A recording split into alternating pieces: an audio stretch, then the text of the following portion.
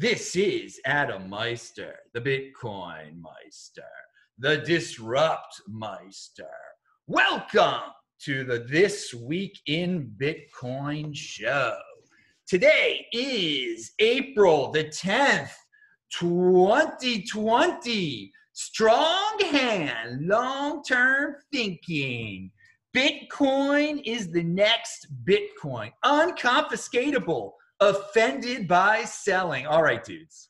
All right, we've got a very special international show going for you guys. Hello, my elite friends. Anita has returned to the show from Austria. Mauricio is back from Canada, of course. And Eugene makes his debut. He is from Belarus, which has been in the news lately. And I don't know, a lot of you out there don't know about the Belarus Bitcoin world, and I don't, so it's going to be a learning experience today. But let's start off with the big news of the month, the week, the year, I guess, here. I'm going to read you a quote from Mauricio here from his Twitter account. And all these people are linked to below. You can study them below. Please check out their links. Okay. Inflation is coming to every developing country outside of the US and fast. A few ideas on what you can do. Get rid of your local currency now. Get US dollars. Don't wait until the stimulus dollars hit the street. Don't store your US dollars in a local bank. They will likely fail. I also assume that you want people to get Bitcoin also. So Mauricio, tell us about what's going on. There's a lot of money printing going on. Yeah, definitely. Great to be here. Thanks for having us. And I feel very proud to be surrounded by these amazing people on the show as well.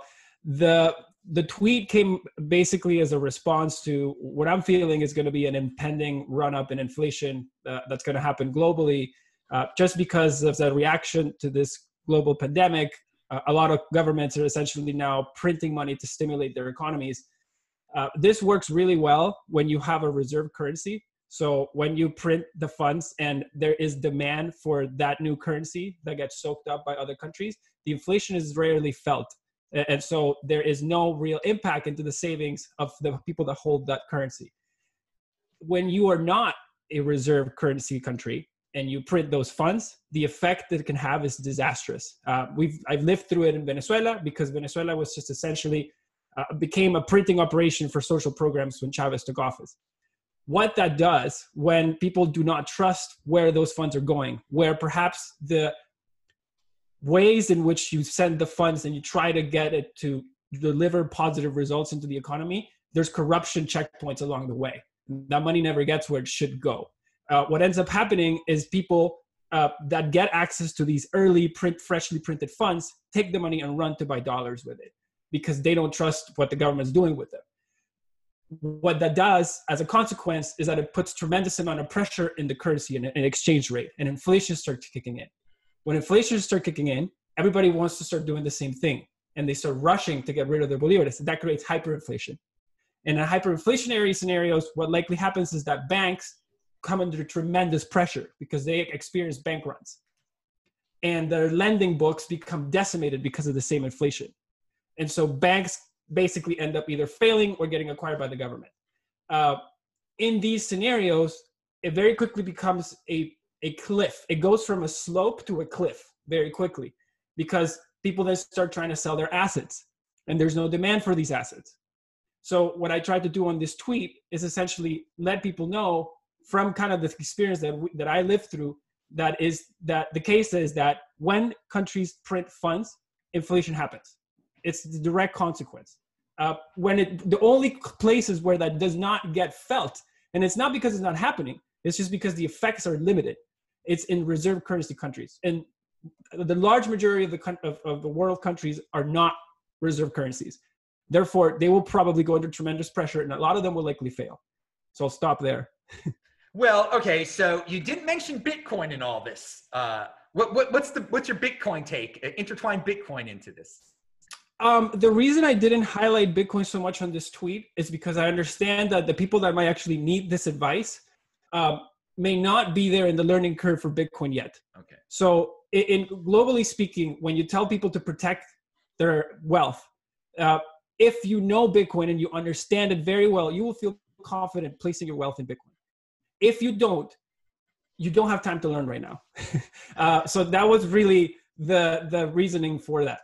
All right. So dollar is the best of the bunch, you see also. I think it's the most accessible of the bunch. And I think it's the one that can protect the most people of the bunch. All right. All right. And what do you expect for, I mean, you're in Canada. What do you expect for the Canadian dollar during this time of uncertain time? Well, so we've already seen it spike. So in the last month, we've gone from 1.34 to 1.45. That's a 10% move in a reserve currency. That should get everybody freaking out. Okay. Eugene, you're in a country that's a little bit different than Canada and the United States. What's your take on the money printing that's going on in the world right now? Well, thank you for having me on the show, Adam. I really love how you started. I told that, first of all, I need to start with the answer. By background, I am an economist. And when I say an economist, I mean Austrian School of Economics. That's the one economic theory you should know, talking about crypto, fiat, government, and economy at all. So, first of all, we have a very strong and unchangeable statement. Printing money or inflation or fiat money, this is the way of rob people, the way government uses for robbery. The government has three possible ways of robbing people. First is taxes, the direct way of robbing. Second is the borrowing and not giving back. And the third, the soft way people do not understand how it works, is the inflation, the printing money. Governments have captured money during the First World War, and since that we have been living 100 years in the situation where we have centralized money system and governments have been robbing all the people, all the population on the planet Earth. You know, we are, I'm in Belarus right now, that's kind of the former Soviet Republic. When Soviet Union crashed in 1991, 30 years ago, we had experienced a great hyperinflation, not like hyperinflation in Germany in 1922, 1924, 23 after in Weimar Republic. No, sir, but we do exactly know what hyperinflation is, like Venezuelan people do know right now, like Argentinian people know right now. So we do understand how the robbery, the government robbery via inflation works well for them, not for our wallets. That's why I'm here in Crypto Realm. That's why I strongly suggest and encourage people to know his enemy face by face. Our enemy is government. Our enemy is central bank. Whatever central bank, whatever government we are talking about. Fiat money, the printing money. Fiat money is the way of robbery. So that's my statement, and I want to prove for everybody whatever I do see, whatever I do, I can talk to them via your podcast, via show too. That's the situation we live in, and we need to understand. We need to know about that, and we need to be aware, and we need to use Bitcoin by that. All right, pound that like button. Now, with that history in mind of your nation, are people interested in Bitcoin yet there? And considering the uncertain times we are entering now? Eugene? Yeah, that's a question for me, correct? Yeah. Did you ask about the interesting of Bitcoin in my realm? I mean, yes. Because you guys have experienced hyperinflation in Belarus before. Yes. Now it's clear we're in a very uncertain economic time. Yeah. Are you getting inquiries about Bitcoin from your fellow Belarusians now? That's a great question. Nevertheless, besides, apart from we're population of the post-Soviet Republic, not even Belarus, Ukraine, Russia, we all had the same experience 30 years ago. But the majority of population, they do not understand how government works. They do not understand that the printing money is robbery. They do understand, they do have that experience, but theoretically, they do believe in government like they do believe like a religion. You know, atheism is religious belief in government. So this religious belief, it stops their minds to understand that the government robs them, and it's hard to explain. They don't even know Austrian economics. Of course, it's a marginal or very few knowledge of economics in our and the number of users of crypto is still very few, like it is in the world, and even hyperinflation does not encourages the majority of people to look on Bitcoin. And we Bitcoiners, we do educate people any way we could find. P2P, peer-to-peer, in any show, use Bitcoin, because government is not your friend, government is your enemy. That's the situation it looks like whatever the planet Earth. We are still beginning. All right, so Belarus are still worshiping their government. That's not going to end too well for them if they don't get into Bitcoin. Now, speaking of Austrian economics, let's talk to a real Austrian here. Anita has returned. Now, she will be discussing her trip to Southern Africa. And since we were talking about hyperinflation, she was in Zimbabwe of all places. So I'm sure she'll have some comments on that. But before we get into Southern Africa, I do want Anita to discuss what's going on in Austria / Germany during this situation. The EU's printing money also. Your take on inflation and how governments are handling the crisis right now and what it means to Austria and Germany. Yeah, well, you know, I mean, I'm from a Central European country. We always had quite big social insurance and all that stuff. So the government and the state is providing us very well in a way. So most people here do not have this, we are against the state and these things. And actually it works very well, to be honest, yeah. But on the other hand, of course, we also here see, okay, now money is, I don't know if it's printed really, or they have it somewhere. I don't know how, we don't know. But it's I think the critical thing is, where is it going? You know, who is getting it? And it seems to be the same in Austria and in Germany. The big companies are bailed out. Yes, we, the people, the citizens, we also get some funds. But in the end, the big ones will be bailed out again, and we will pay it with our taxes.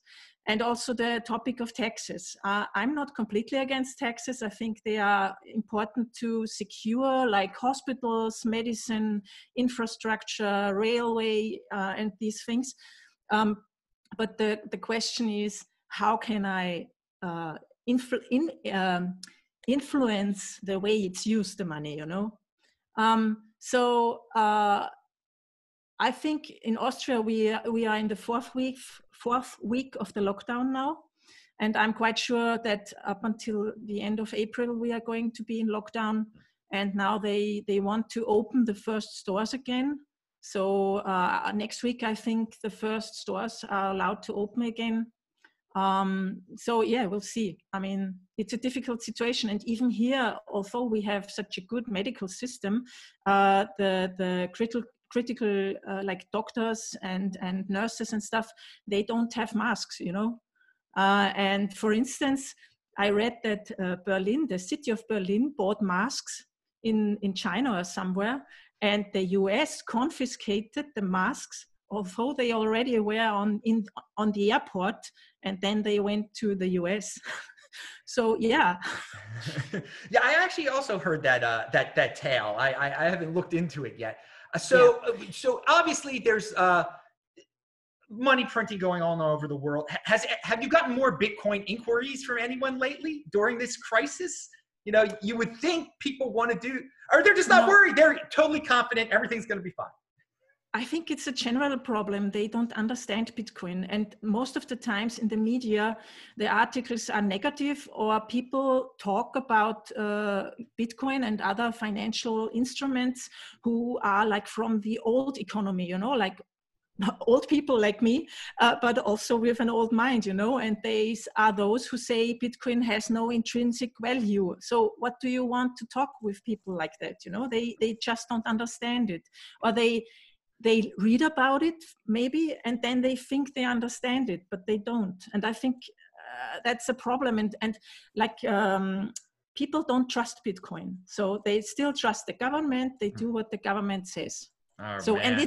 and it's like, I mean, this system is working for 100 years now, or 200 and 300, the banking system. So they are used to it, and it's much easier. And compared to countries like Venezuela or Zimbabwe, we have a pretty good working financial system, you know, banking system. Well, pretty good compared to those countries. It's it's incredible, the system, obviously.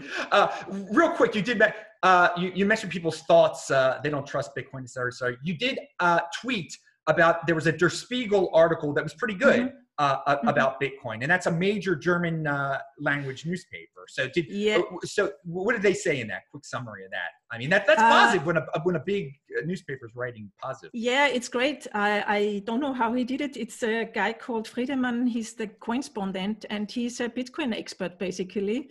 And he's a journalist, and he's writing about Bitcoin for many years. And he said basically, yes, Bitcoin also lost value or dropped in price in the last weeks due to the corona crisis, like all the other assets also did. But this has nothing to do with Bitcoin, with the technology and with itself. It's just a reaction because people needed liquidity, and so they sold their assets. And he basically says that patience is needed. And I mean, we know patience is needed in Bitcoin for it to develop. And he also said that we see that Bitcoin, with its market capitalization, is still a small fish in the big pool, or in the sea of financial instruments. And also one thing which was very good that he mentioned it is that most of the coins that have been sold in the last weeks were only bought in the last year. Yeah. So people who have a strong hand. Yes. Yeah. You know what? That is amazing that article was in a mainstream newspaper. He told the truth. That's I can see why you like that article. And Der Spiegel is a weekly magazine where one could say this is quality journalism, you know. This is not a boulevard paper. This is where the intellectuals go.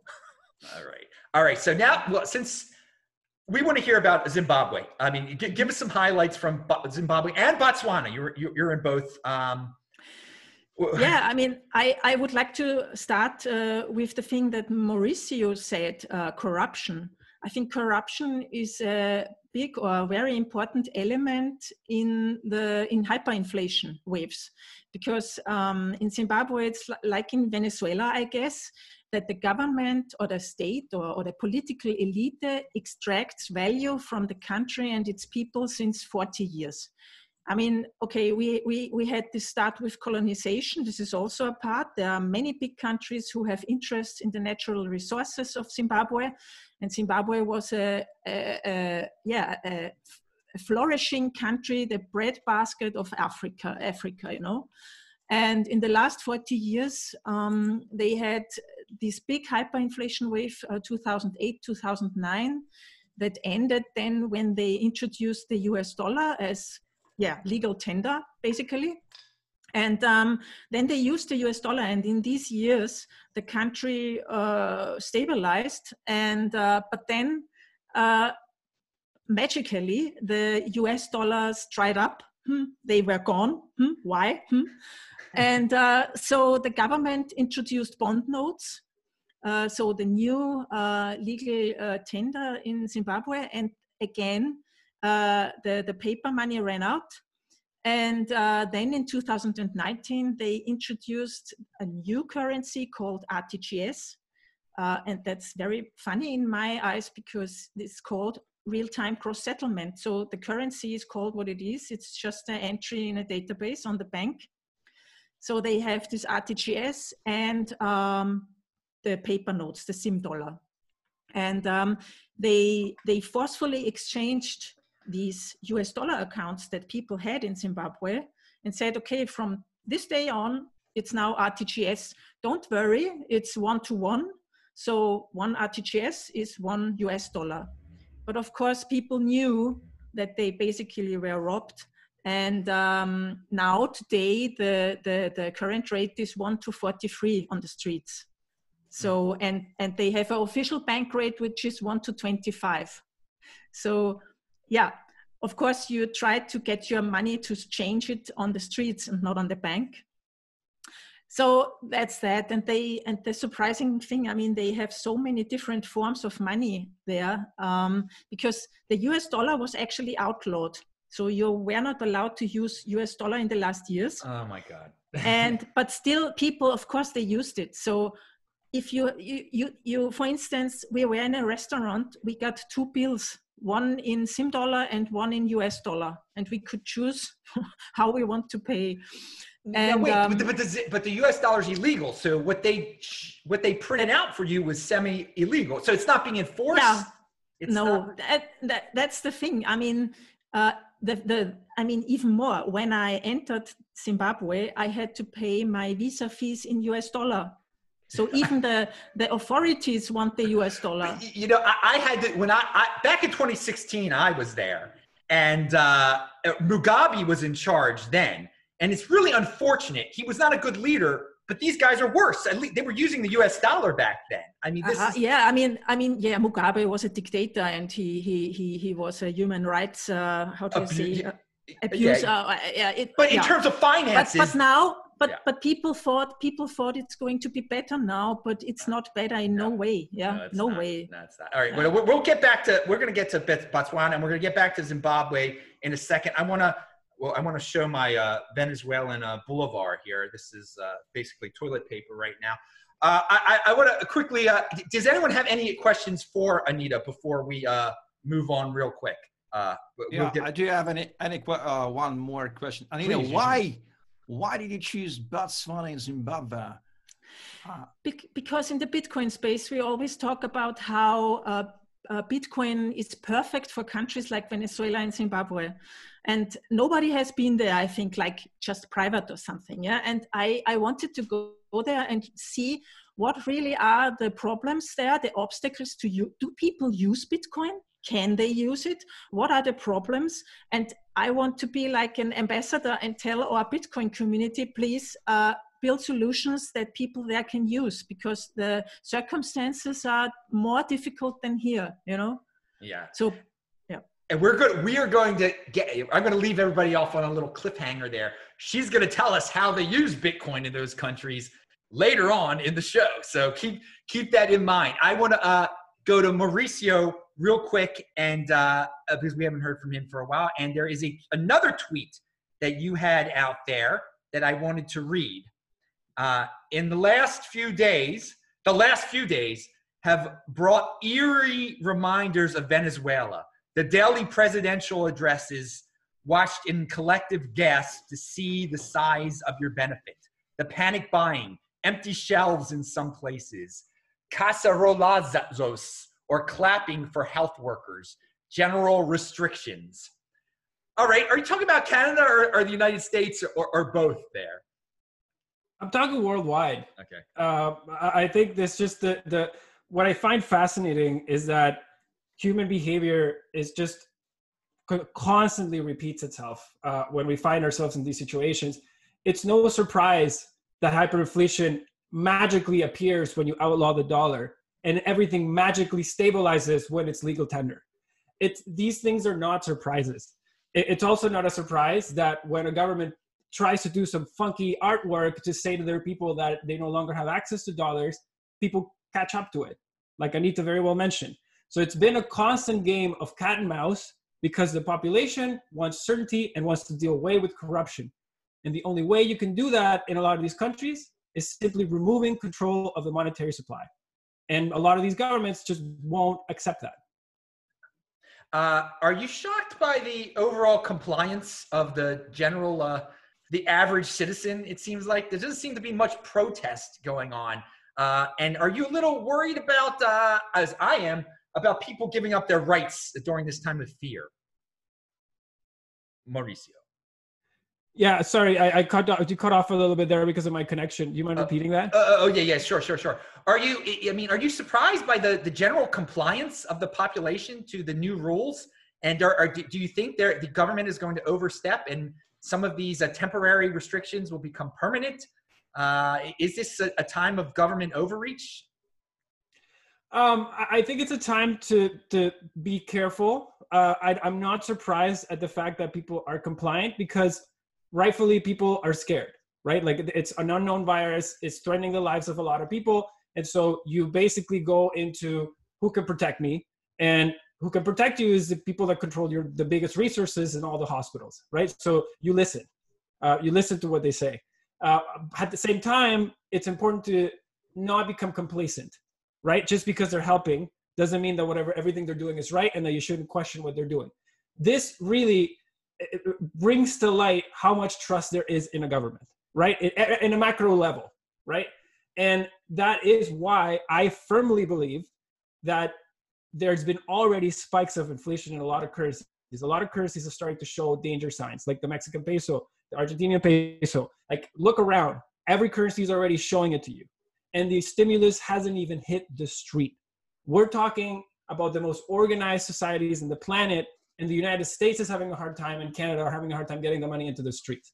But it's going to get there, and the effect is going to be tame. What people are not accounting for is what's going to happen when Zimbabwe's money hits the streets, when Venezuela's money hits the streets, when Colombia's money hits the streets. That the waves of hyperinflation, I think, are going to be face melting. So things we haven't seen in the past. Oh, wow. Face melting. Pound that like button. Remember, all these people are linked to below. I'm going to link to Ledin. I'm going to link to Eugene's, what he's doing there. And of course, Anita, all her podcast about Zimbabwe and everything is going to be linked to below. Now, Eugene, you are living in a unique place on this planet right now. In Belarus, they have been very laid back about the virus. There have not been any restrictions from what it's been written about, and your leader has been talked down upon. He's played ice hockey. He's basically like nothing's really going on. What have you been doing? What's your take on all this? You've got a unique perspective because the people in your country, it appears, aren't panicking at all. Yeah, sounds joking. Thank you for mentioning that. First of all, I need to start my answer with Lukashenko was called the last European dictator before Putin came in that space. And now the Lukashenko is the second European dictator after Vladimir Putin in Russia. I know very well both countries, Russia and Belarus. I have lived in all the countries. So like the famous Russian proverb says, the both are worst. So that's the joke. Really, you mentioned that Lukashenko had not declared the state of emergency, the state of quarantine, like guys in Sweden did. That's because the economics. If Lukashenko declares the state of emergency, if Lukashenko declares the quarantine, the Belarus economy, for your understanding, the Belarus economy is 0.07% of the world GDP. It is very little. It's like zero, okay? So if this economy would be in a quarantine, it would shrink to zero perfectly, correct? That's why we are working. We have no quarantine. And all the Russians and guys from Europe, they are watching on Belarus. Say, oh, yeah, guys from Belarus, you're feeling free. We are not free. We are under dictatorship. Lukashenko has been served as the president, not served. He has captured his power in 1994. I was in the 10th class of my school. Now I'm almost 44 years old, and he is still at the power. 26 years old. What freedom you want to talk me about? That's the current situation, the local current situation due to economy. And the second thing you need to know that the economy of Republic of Belarus, and Belarus is 9.5 million population, totally depends on economy from Russia. more than 50% of import, more than 50% of export connected to the Russian economy. When Russia collapses, Belarus collapses twice more quickly.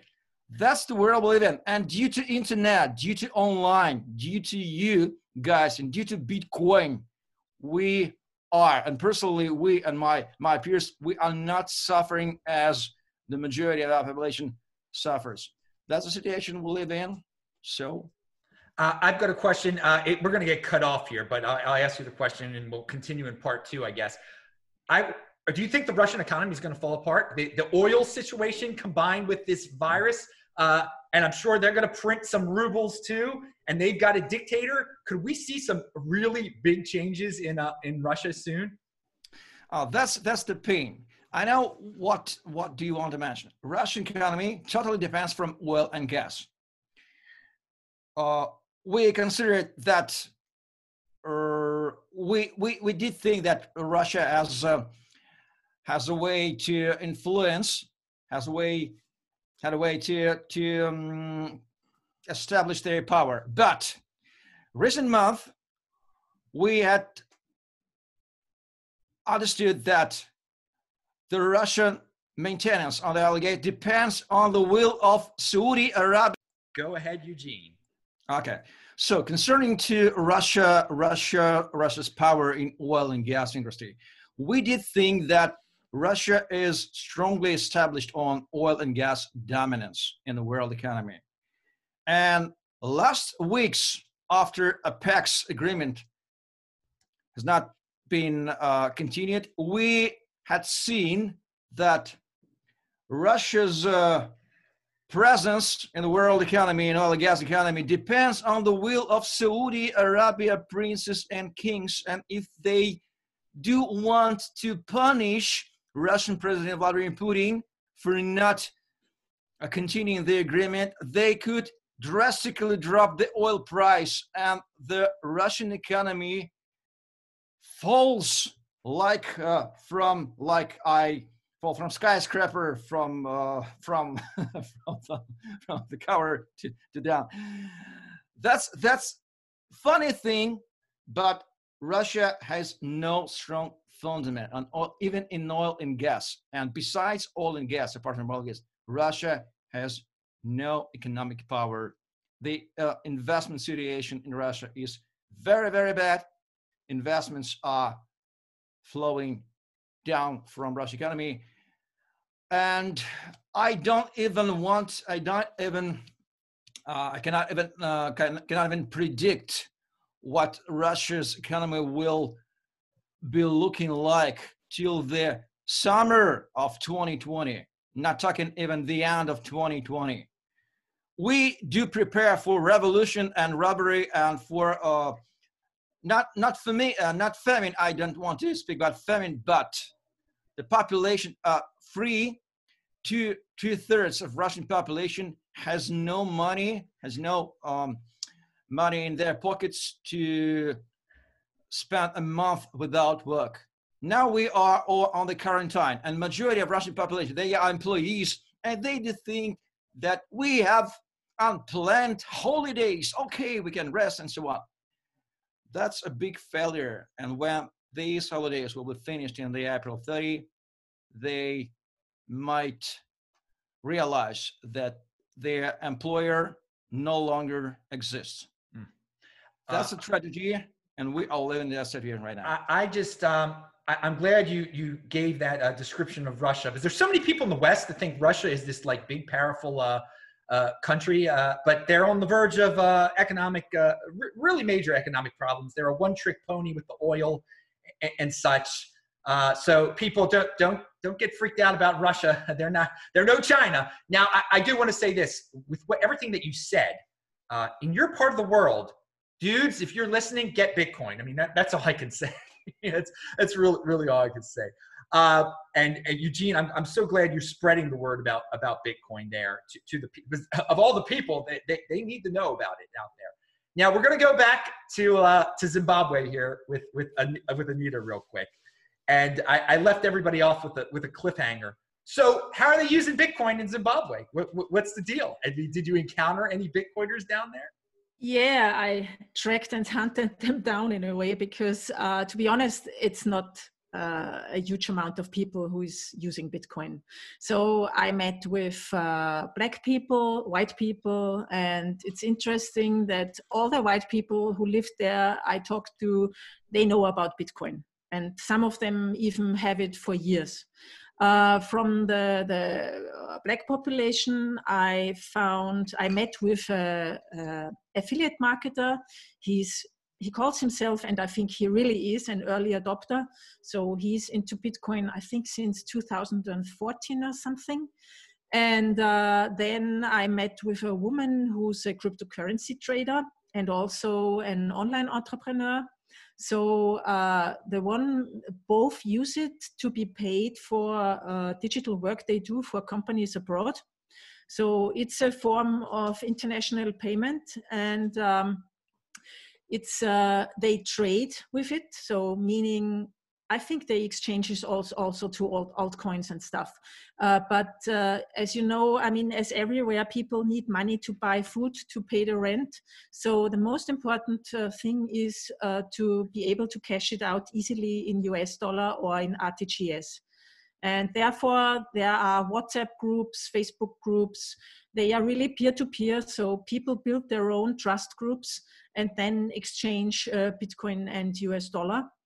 And some people also use local Bitcoins.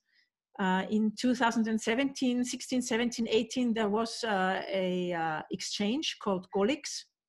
And this has been shut down in 2017, I think, because in my interpretation, on one hand, there were many scams, and people in Zimbabwe have been burned by these scams and lost a lot of money.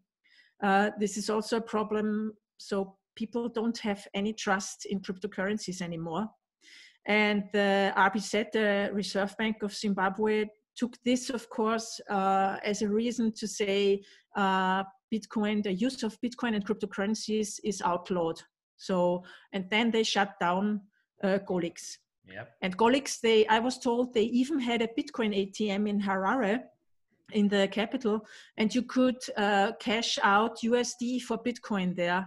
And this was the first thing they closed down, shut down, and then also the exchange. Yeah. I do want to say about Golix. I knew the guy who was in charge of Golix. I have not heard from him since it was shut down. So I'm curious to know the real story, what happened there. Me too, yes. And I was going to meet him, but he didn't show up. So actually we had an arrangement. We wanted to meet, but he didn't come then. He seemed to be busy or something. I don't know. I want to ask you, what a lot of people don't realize is that you were also in Botswana. Botswana is a lot better off economically than Zimbabwe. I mean, it's completely different. So I'm very curious, like what was it like there in terms of Bitcoin? It's better off, but actually I think also not many people are really using it there because, I mean, the obstacles are like internet connection is very expensive in Southern Africa, or maybe in whole of Africa. For instance, most people have only social media bundles on their phones. Yep. So you can only use WhatsApp or Facebook. So how do you want to use Bitcoin then, you know? And in Botswana is actually bigger than Zimbabwe, but they only have 2 million inhabitants. And the Alekanani Itireleng, I met her. She's the founder of the Satoshi Center there, Bitcoin lady on Twitter. Yep. And she's doing education, free education for years. And I think it's great what she's doing because she really also, I did a Bitcoin talk in Harare and in Gaborone, so at the meetup. And we then installed Bitcoin wallets on the phones. And she really, I mean, she has not many, she doesn't have much money, but also, nevertheless, she sends money to the people there so that they have their first fraction of a Bitcoin, you know? And I think that's really cool. Yeah, she has been doing this. She's legendary. The Botswana Bitcoin lady's been known for as long as I've been around this thing, definitely since 2013, it seems like I've heard of her. And I want to travel to Botswana one day. I mean, it's more. I mean, we can get into this another. It's more developed. It's more of a free country than Zimbabwe. Yeah, definitely, yeah. Definitely. All right. So everybody, you've got in-depth podcasts about this. We're gonna link to this below, of course. Do any of you guys on the panel have any questions for Anita before we move on from the African topics of the day? All right, and just real quick, anybody have any questions for Eugene about Belarus? Because that's a very curious situation, to say the least. I'm so glad you talked about that. All right, so let's move on to something from last week, actually, that I didn't cover on the This Week in Bitcoin show. It just slipped my mind, but I want to bring this up. We'll start with Mauricio. You'll know a lot about this, I guess. The acquisition of Binance is going to pay $400 million for CoinMarketCap. Your take on that, Mauricio? Yeah, I found the news interesting. I think for a lot of people perhaps think of Binance's business as perhaps just trading fees, right? And maybe when you think about it, when you look at the acquisition on that lens, it may not make a tremendous amount of sense. However, when you look at the acquisition on the side of token listing fees, so for example, Binance and a lot of exchanges make a lot of money by charging money to companies to get listed in their exchanges and to get exposure. When you look at it from that lens and you look at the traffic that CoinMarketCap has and their awareness or amplification power when you make the top 100 or the top 20 or the top 100, that to me is an instant upsell from a Binance standpoint to get included in all of these lists as part of the package to get my token listed. So, and if you're looking on the flip side of that, in a business where trading fees are going to get compressed because competition is increasing, you're looking at the other sides of your business where perhaps you have a better opportunity. So I think I frame it as Binance trying to create a better pipeline for its token listings. That's kind of how I reason it. And as far as the price tag, man, it's a pretty steep price tag to pay for traffic. But I guess if you're flush with cash, So you run a business. You run Ledin, which is a Bitcoin business. With this high price tag, did it at least make you smile? Like, hey, man, I think I've got more of a legitimate product than they do. I mean, did you have a personal take on it? Because CoinMarketCap it's listing altcoins. I mean, it tells you how much your altcoin's worth. You're doing. I mean, tell the world what you guys are doing and just your perspective on that price. Yeah. So, I mean, in case from what you've been framing, and I guess from what you hear me say, we're pretty obsessive at Ledin about helping people save. And so everything we build is around helping people save, whether it's Bitcoin, so you earn interest on your Bitcoin account, or you get a loan to buy more Bitcoin through the B2X. And we're doing and adding more and more tools. So we're very much not necessarily, I wouldn't consider us a place where people go trade or speculate. I think it's a place where people go, like, maybe protect their long-term savings. But on the context of what every business does and the value that they bring to the industry as a whole, on the positive side, I think it's healthy to see good valuations in the industry because it keeps people excited about people willing to pay money for these companies. On the flip side, I think it can be getting such a high valuation sets a really high bar, right? So if you now have to deliver to your shareholders more value than $400 million from that acquisition, that becomes a steep hill to climb. So like I said, it looks great. I'm curious to look and check back in 6 months to a year and see how everybody feels about what they did with that asset. Okay, very good. Well, if they're worth 400 million, you guys are worth $1 billion. I'll say that. All right. Now, Eugene, you're a Bitcoin maximalist. I think you are. I mean, you're. Do you even care about CoinMarketCap, the site? Do you guys go there at all to ever check out the altcoins? And do you think that's a lot of money to pay for a website? And you know the answer. The answer is no. I do not check the price of Bitcoin. Nowhere, no time. I don't even, sorry for my, I don't even fucking care about the price of Bitcoin and fiat money, because fiat money, fiat system is the self system and the final stage of self-destruction. It had built architecturally to be self-destructed. And when people do try to measure Bitcoin, the phenomena, they do not even, because a little minority of people read Andres Antonopoulos Mastering Bitcoin, and they do not understand what Bitcoin is, how Bitcoin works, and they try to put a brand new, completely new phenomena in their traditional old system of orientation, centralized fiat system, and they try to measure all the phenomena via fiat. How Bitcoin, how this goes today or tomorrow.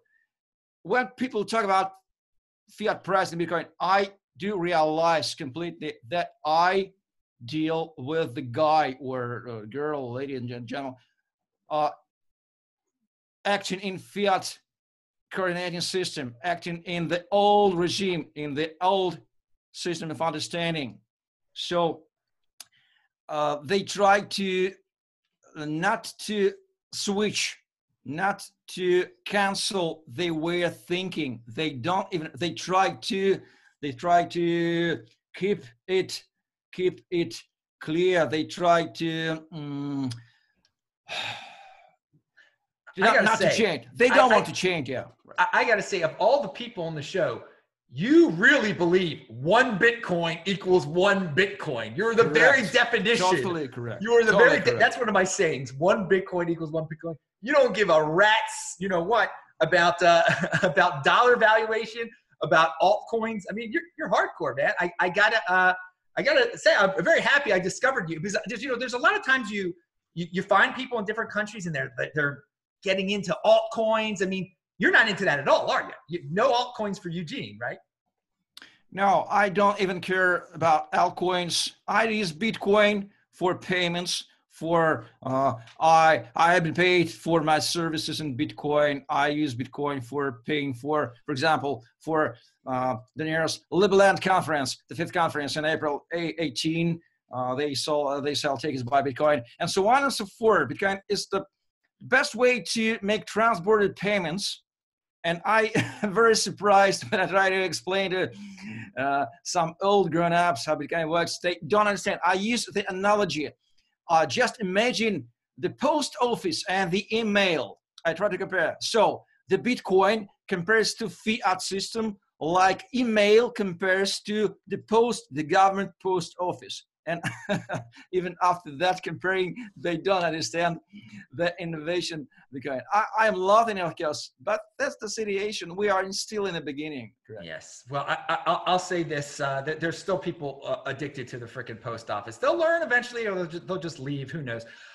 So I won't be asking you about Ethereum 2.0. I'll know not to ask you that question. Okay, Anita, your take on CoinMarketCap being worth $400 million. Do you have any thoughts on that? I know you're a big Bitcoiner, so you don't go over there too often, probably. Yeah, I only go there when I do seminars or something to explain to people what Bitcoin is and what altcoins are and what the other stuff actually is about. And they should not buy BCH or what? Bitcoin Cash or BSV, that there's a difference, because people, when you're new, you think you can buy at a cheaper Bitcoin. And I think this is poor. Yeah. So that are the reasons why I go to CoinMarketCap sometimes. And I don't even know what their business model is actually. And also Binance. Binance is not a big name here in Germany or Austria. I think Bitcoin.de, Bitpanda, we have the Austrian Coinfinity, so Kraken, but Binance, for me, I know it, but yeah. That's that's good to know. I was going to ask that. They don't know Binance that well. That is interesting. Hey, how about you, Eugene? Do you guys know Binance out there in Belarus? Yeah, of course, everybody knows Binance. Everybody worship Binance, and in our Russian-speaking community, everybody worships Binance too. CZ came to Moscow last year, and of course he has fans here, but I don't know him personally, and I do hate all these centralized stories in the decentralized realm.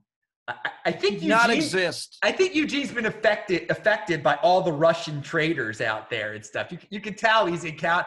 There's, it's interesting to see the different influences depending on what part of the world people are in. This is I'm learning a lot here. All right, let's. I know this is the one. This is This Week in Bitcoin, but I did want to ask Mauricio real quick. Have you been hearing it? I mean, you're on Twitter, Mauricio.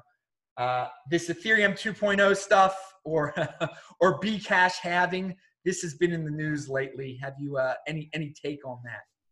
I've been paying somewhat of attention to the BCH halving. It seems to be stalled an hour after the halving. There were no new blocks, so it's interesting just because from a reference point, to me, I think that it's great to compare and contrast how much attention the Bitcoin halving actually gets compared to these other events. Right, it is an event that people are paying more and more attention to. So from a technical standpoint, I think it's somewhat interesting to look at the others. Maybe just to look at perhaps what could potentially go wrong and how you can preempt that. But from a just social behavior experiment, it's also interesting to see just how much attention the Bitcoin halving gets. I think we kind of take it for granted now because it keeps getting more and more attention every time, but that's actually very hard. Like, attention is something that's very hard to keep and maintain.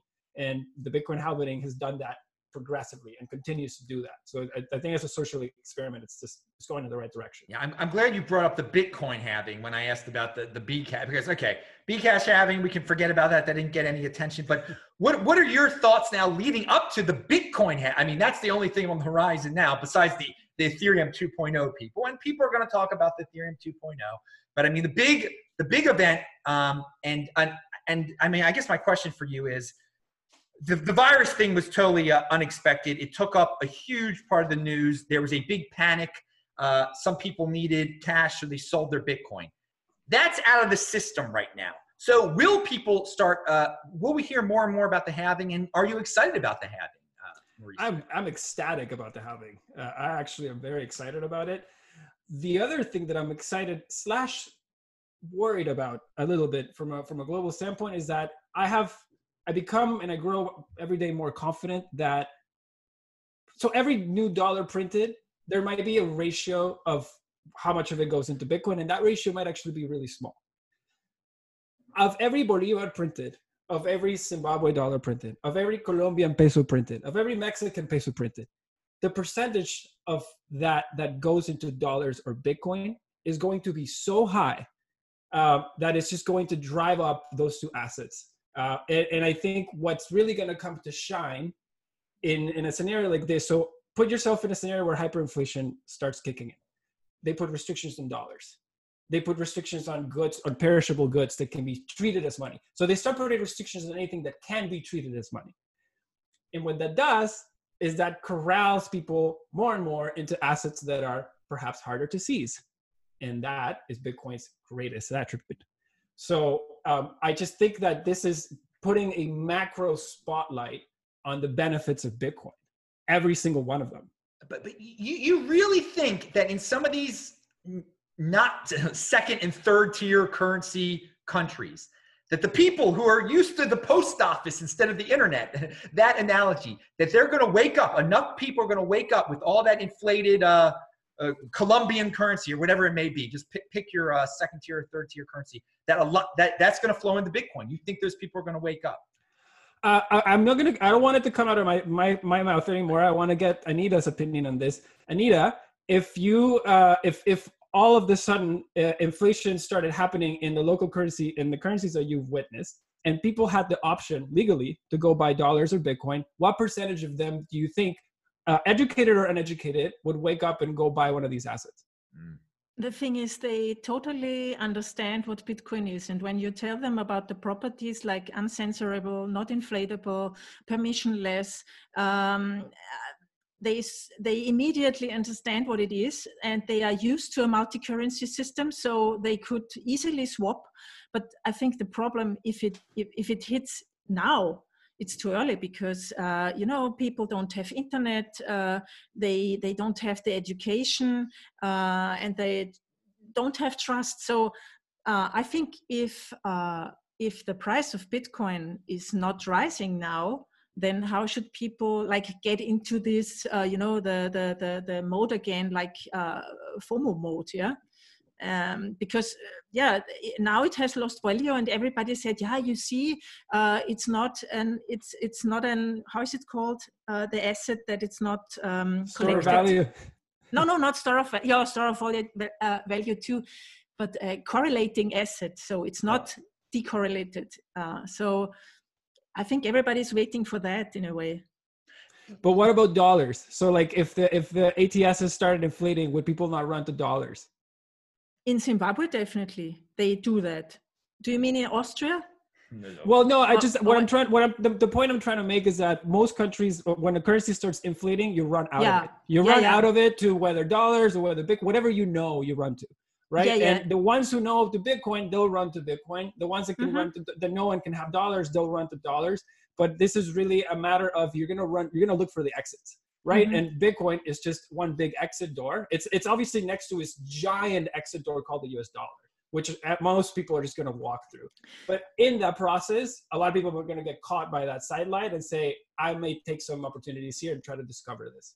Yeah, definitely. That's also what one of my interview guests said, who's longer into Bitcoin. And he said, I think people, when they feel the pain, they try to help themselves and do a bandage around it. And if they know that Bitcoin is a hard currency like the US dollar or even better, then of course they will want to get it.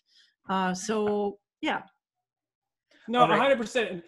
Yeah. Oh, no. I was just the last thing I wanted to say was in Venezuela, when I lived through the first rush of virality that the Bitcoin had in Venezuela, it wasn't because people were reading Andreas's book and saying, oh my God, this is incredible on Central Mind. Nobody did that. Dollars were illegal. So you would actually get pulled up in the streets if you had a dollar bill. And if you didn't show a receipt that you bought it from the government, they were gone. And people didn't want to take that risk. So dollars became really risky to hold. So along comes this thing that you can buy, and it's Bitcoin, and then you can sell for dollars and get those funds deposited into your Bank of America account. And people were like, oh, what? And I don't have to ask my bank in Panama if I can wire the funds to the US bank. And then if I had to wire this to my friend in China, I wouldn't have to call my bank either. Wait a second, this is great. And so they started learning more and more about Bitcoin. And then that drove them to read Andreas's book. But it wasn't the other way around. I mean, there's one thing that was also very important. I think what I learned down there is that the branding, in a way, of Bitcoin, like we have it, like this self-sovereign money for the individual, the freedom of the individual, this should be much more like it's for the community. It's to develop our possibilities and the economy, and not so much this individual freedom. So yeah, that was also very interesting to see. All right. Well, I hope people wake up. I really do, but I don't know. But see, the Venezuelans, perhaps they woke up because they were so darn desperate.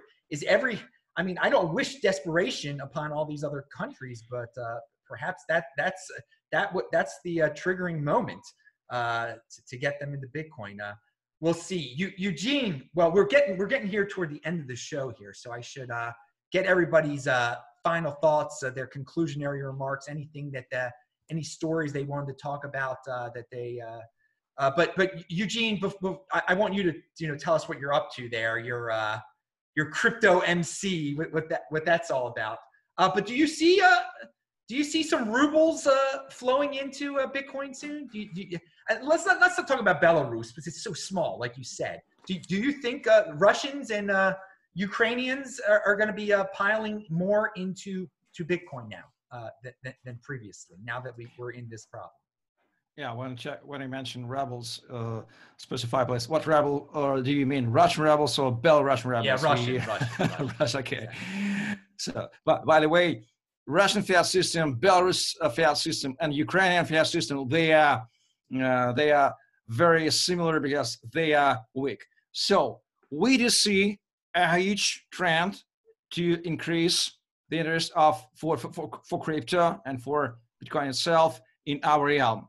It is not the big percentage of the population, but the trend is totally positive, because everybody understands how it looks like your ruble devalues on tomorrow's morning. You wake up and you see you can buy less than you could buy yesterday. Everybody understands how it works. That's why people, they have a strong incentive to seek the bridge, where to go, where to switch for. And of course, due to us, due to our education, due to they know me, Eugene Crypto MC, who talks about Bitcoin every 24 hours, 7 day week, 365 day a year. You know, these guys was talking about Bitcoin. Why? He's educated, he's clever, he's YouTuber, he's Crypto MC. Why is he talking about Bitcoin every single day? Maybe it worth to look for. Let's check out his new videos, and let's listen for him, or maybe let's meet him on events. That's how it works. The P2P education, the best way of setting new users of Bitcoin worldwide. Due to the internet, we can do it more effectively due to a show like your Adam. All right. Well, I thank you very much for being on today. You'll be back hopefully, and we got a very unique perspective. Again, not many people have heard about but what's going on in Belarus. So thank you very much for that. All right, let's get to Anita. What are your conclusionary thoughts here? Any stories you wanted to share? Any just anything you want to say? I would like to say I went to Zimbabwe and Botswana, and I wanted to see if Bitcoin could really hold up to its promise, like being a tool for financial inclusion, because that's the thing I'm interested in it. And I've seen many obstacles that Bitcoin as a technology also has to take, so that people are able to use it. I mean, the Lightning Network, I think, is very, very important, because people are so poor they couldn't afford even a fraction of a Bitcoin, like a transaction on the base layer. So I think the Lightning Network is very important.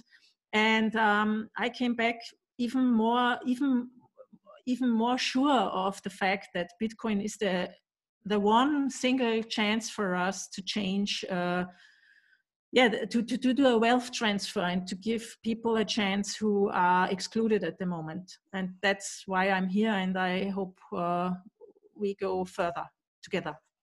Awesome. Well, check out her series. It is linked to below. You're doing some great work, and that was an awesome idea to go down there to Zimbabwe and Botswana, and hopefully everyone will be able to get traveling in a regular way again soon. My Lord, you made it in just in time. All right, Mauricio, tell us about Letting. Tell us anything you wanted to say, Venezuela stuff. The floor is yours. Yeah, definitely. So, like I said, when we built Letting, it was really about finding ways to get people to help them save in Bitcoin. Because Bitcoin to us was an amazing tool, essentially for people to protect their wealth.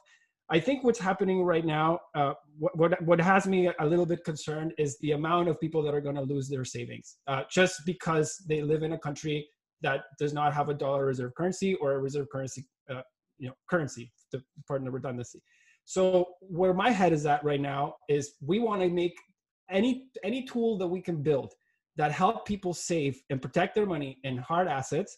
We want to make that available to them, and we want to use the global reach of crypto so that people basically can get, as many people as can get to this option.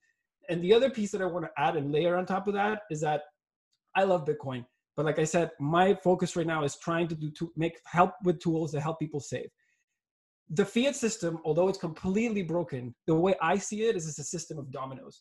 And so there is one last domino that has to fall, and that's a domino that most of the debt in the world is denominated in, which is the US dollar. So although a lot of the fiat systems are going to continue to inflate and new money is going to be printed, if you are in a place and if you have friends that do not know about Bitcoin, that do not have time to learn about Bitcoin, I would encourage people to basically tell them that there are other avenues that could protect their wealth. And in these situations, the US dollar can really help. Wow. Hey, you're honest about the situation.